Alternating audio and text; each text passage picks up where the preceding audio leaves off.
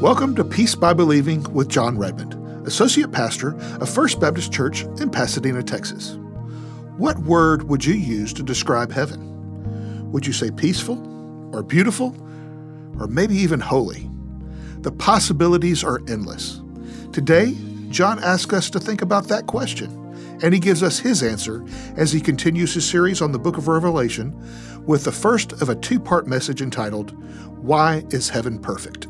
If I said to you, choose one adjective, any adjective you want to choose to describe heaven, what word would you use? Some of you might say, man, only one word to describe heaven? I think I would use the word beautiful, because in heaven, in the Bible, we read how heaven is going to be so absolutely beautiful. And if we were in class and I were the teacher, I would give you an A for that. Some would say, well, that's a good word, but I think I would use the word wonderful, because, man, everything about heaven is going to be so wonderful. You would get an A for that word. Some would say, I think if I were having to describe heaven with only one word, I would use the word indescribable. Because how can we as humans describe the sights and the sounds and everything that's going to be like in heaven? And I would give you an A for that. That's a great word. But if I were the student and you were the teacher and you said, Jon, you can only use one word to describe heaven, one adjective, what would it be? I would use the word perfect. Because heaven, above and beyond everything else, is a perfect place. Now, we know that when we get to heaven, we're going to have perfect bodies, right? There'll be no more aging, no more sickness, no more pain. None of that's going to be up in heaven, so that'll be perfect. We also know that heaven itself is a perfect environment. There'll be no sin in heaven, and we won't even be tempted to sin. So I think the word perfect really describes heaven probably maybe better than any other word. Now, if you'll open your Bibles this morning to Revelation chapter number 4, John is describing this experience where he was taken up into heaven.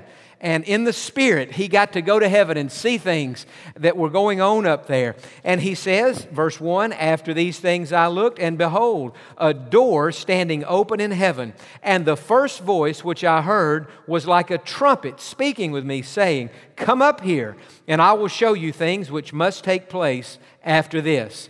Immediately I was in the Spirit, and behold, a throne set in heaven, and one sat on that throne. And so John has a vision. He's taken to heaven and he sees God. And he sees God seated on his throne. It's interesting, in this chapter, the word throne is used 13 times. 11 times it refers to the throne upon which God sits. In the book of Revelation, somebody has said you could call this book the throne book, because in Revelation, the word throne is used 45 times. And in the rest of the New Testament, it only appears 15 times. And so the whole idea of a throne, God's throne in heaven, the place upon which God sits, is a big deal. And now John is having a vision. He's experiencing that. He's in heaven and he's seeing this.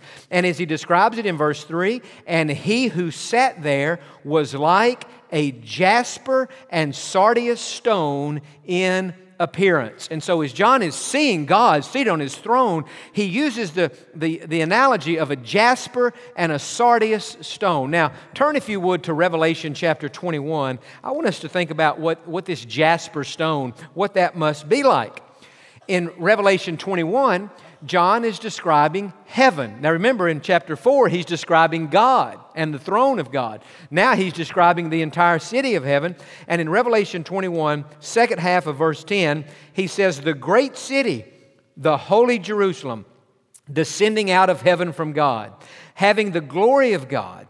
Her light was like a most precious stone, like a jasper stone. And then he defines jasper, clear as crystal.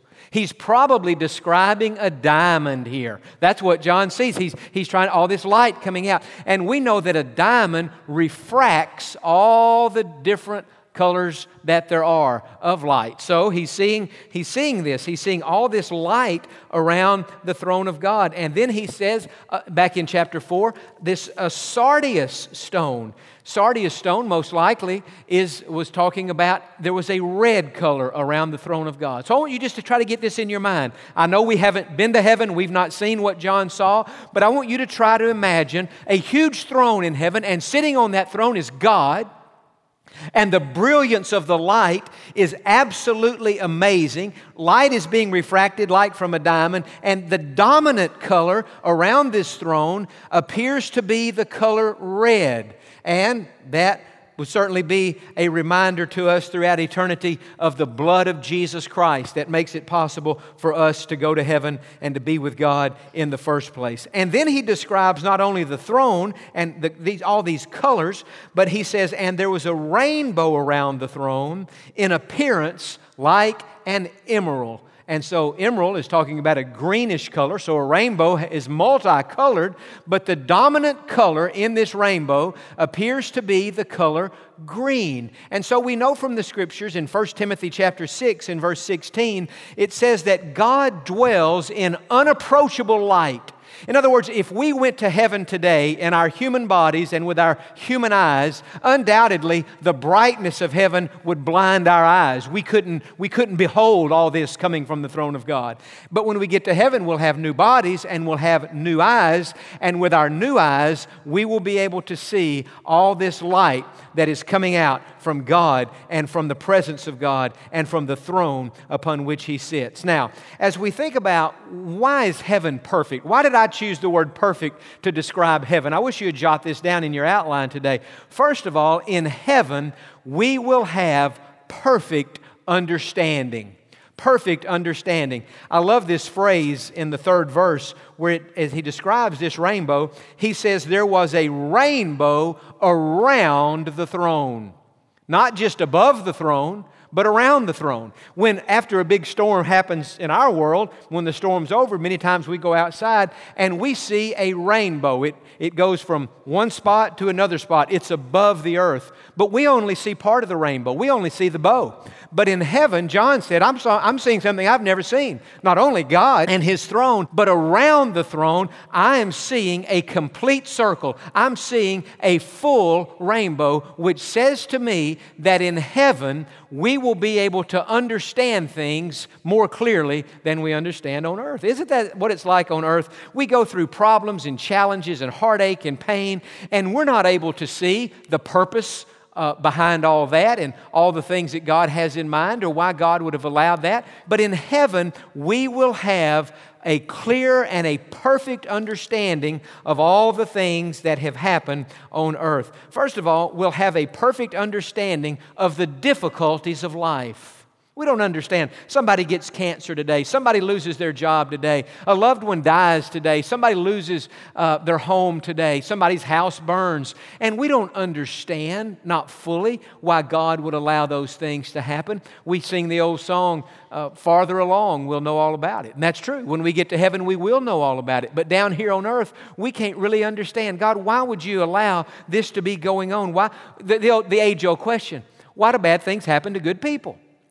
Well, we don't know the full answer of that. Sometimes we go through something and we don't know why God allowed it. Years go by, we look back on it. Well, now it makes sense. But see, in heaven, everything will make sense. That thing you're going through right now in your family or in your personal life that makes absolutely no sense to you, there's coming a day when it will make perfect sense. When you get to heaven, you will have perfect understanding. You will know just as you are now known by God. But not only will we have perfect understanding of the difficulties and the heartache and the pain, we'll have a perfect understanding of the faithfulness of God. That's what a rainbow really symbolizes, right? God's promise back in Genesis 9, after God had flooded the earth and everybody had been killed except for Noah and his family, God said to Noah, Noah, I'm going to put a rainbow in the sky and it's going to be a sign to you and to everybody else. Every time you look up in the sky and see that rainbow, it will be a reminder that I will never flood the earth like that again. I'll never do it again. And so the rainbow points to God's promises. It points to God's faithfulness. And so what does this have to do with us in heaven? Everything. When we get to heaven, we will be able to look back on everything we went through in life and see that not only did God have a purpose for the difficulty, but God was faithful. God's promises were true. God's presence was there. God's grace was sufficient at every turn and through everything we went through in life. And so I want to just pause right here today. And I know this is a very devotional life application truth, but that's what we need. And I want to just say to those of you here today who are going through something that makes no sense to you, I want to encourage you. Just because it doesn't make sense to you doesn't mean that it doesn't make sense to God. And just because it doesn't make sense to you now doesn't mean that it won't make sense to you one day. The fact is, many of the things that we go through that don't make sense when we're going through them, they make sense even on earth years later. But even some things that will never make sense on earth, eventually and ultimately, it will make sense when we get to heaven and when we have the mind of God. And so just remember this, it makes sense to God. And one day it will make sense to you. One of the things that I love about heaven and that I will love about heaven is that we will have perfect understanding. I really believe when we get to heaven, there are going to be a lot of aha moments. I think we're going to say to God, God, I had no idea. God, I never would have dreamed. God, I never knew that you allowed me to go through that so that through that experience you could grow my faith, so that through that experience you could purify my character. God, so that through that experience, through that broken heart, you could minister more effectively through me. God, I never knew that's why you allowed that into my life. Everything will make sense when we get to heaven. So it doesn't make sense now. We know it'll make sense then. So what do we do in the meantime? We choose to walk by faith.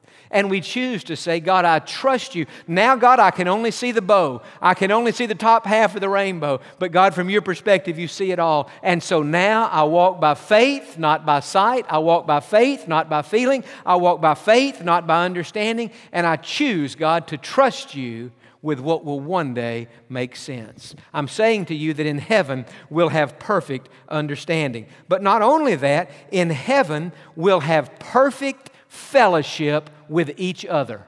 And this is one of the things that is going to make heaven so wonderful. The fellowship that we will have, the togetherness that we will have with one another. And folks, let's face it, we don't have perfect fellowship with each other now. We really don't. Fellowship gets broken, things happen. Have you ever noticed in the course of a day how many times you say goodbye? Even to maybe your spouse or your parents or your children or your siblings or your friends. Even today at church, after the service is over, no doubt we'll all be talking to each other for a few minutes. And at the end of those conversations, what are we going to say? Have a good afternoon. See you tonight. See you next Sunday. Have a great week. So long. Bye. See you later. We spend much of our life telling people that we're close to goodbye. One of the things I'm thankful for is when we get to heaven, there will be no more goodbyes.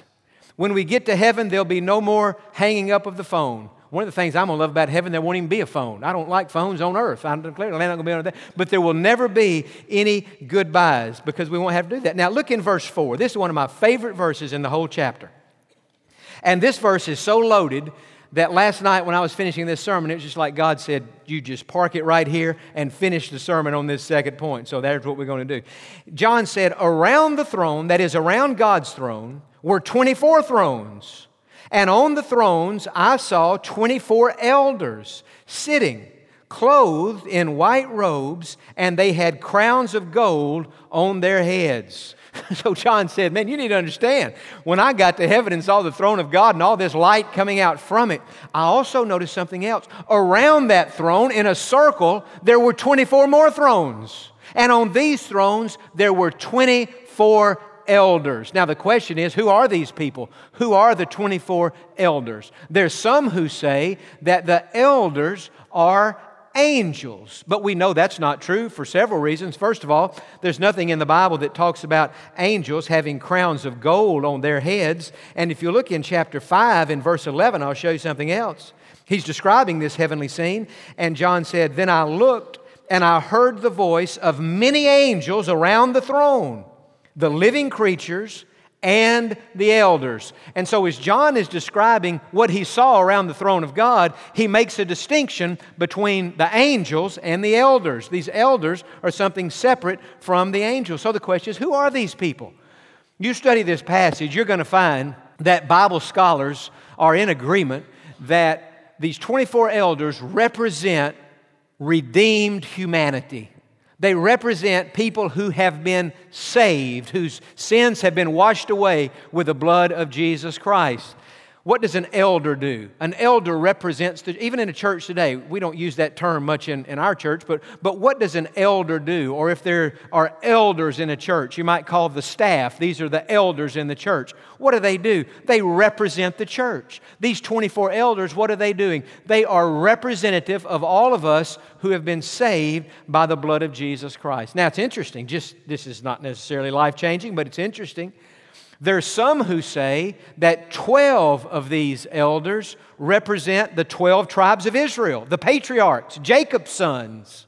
And the other 12 represent the 12 apostles. And you say, well, John, where would people get that? Go back to chapter 21. I'm just going to show you this because I find it interesting. We have no way of knowing, by the way, if that's true. We're not told that half the elders are Old Testament saints and half the elders are the apostles, but we do have something in Revelation 21 that makes us at least give that some consideration. In verse number 12, as John is describing heaven, he said, also she had a great and high wall. So there's a high wall surrounding heaven, and with 12 gates, and with 12 angels at the gates. So to go into heaven, you have to walk through a gate. But to get through the gate, you have to get past an angel because the angels are guarding the gates, and names written on them, that is, names written on the gates, which are the names of the 12 tribes of the children of Israel. And so in heaven there is no question that these patriarchs from the Old Testament are honored in a very special way. Look in verse 14. He's describing the wall again. He said the wall of the city had 12 foundations, and on them were the names of the 12 apostles of the Lamb. Now we're talking about Peter and James and John and Thomas and Matthew and all 12 of the apostles. And so there's some who say that's what these are, the 12 patriarchs and then the 12 apostles. Maybe so, maybe not. The point is that we do know these 24 elders represent redeemed humanity. They represent those of us who've been saved. And so what is true of these 24 elders in that they are sitting around the throne is also true of us. When we get to heaven, we will be around the throne of God. Think about that. First and most important, in the presence of God Himself. But not only that, we will be in perfect fellowship with one another. We'll be sitting together. I'll be able to see you. You'll be able to see me. We'll have for the first time in our lives unbroken fellowship. No more goodbye. No more see you later. No more hang up the phone. None of those things. We will be together in perfect and in unbroken fellowship for all eternity. Now, as I was thinking about this, and I was thinking about life on earth, yours and mine, what causes fellowship to be broken and for our fellowship with each other not to be perfect? I wrote out, and if you're a note taker, you might want to just jot these 4 words down. The 4 D's that can break fellowship. The 4 D's that can break fellowship. And the first D is what I'm calling distance. Distance. And you've probably experienced this in your life. Certainly you have. You grew up, you were in junior high and high school, and you had your best friend, and you saw your best friend every day, and then you graduated, and he went one way, and you went another way, and it's not that you're out of fellowship, it's just that because y'all are living in different places now, you're not experiencing that same fellowship that you did. Distance can do that. I'll tell you something else that can break fellowship, and this is really sad. Disagreements. Disagreements. Here are 2 people, they're close, they're friends, and they get in a conversation about politics or something else, and one person sees it this way and one person sees it that way, and so they get in an argument, and they allow that disagreement to break their fellowship, and it's a sad thing.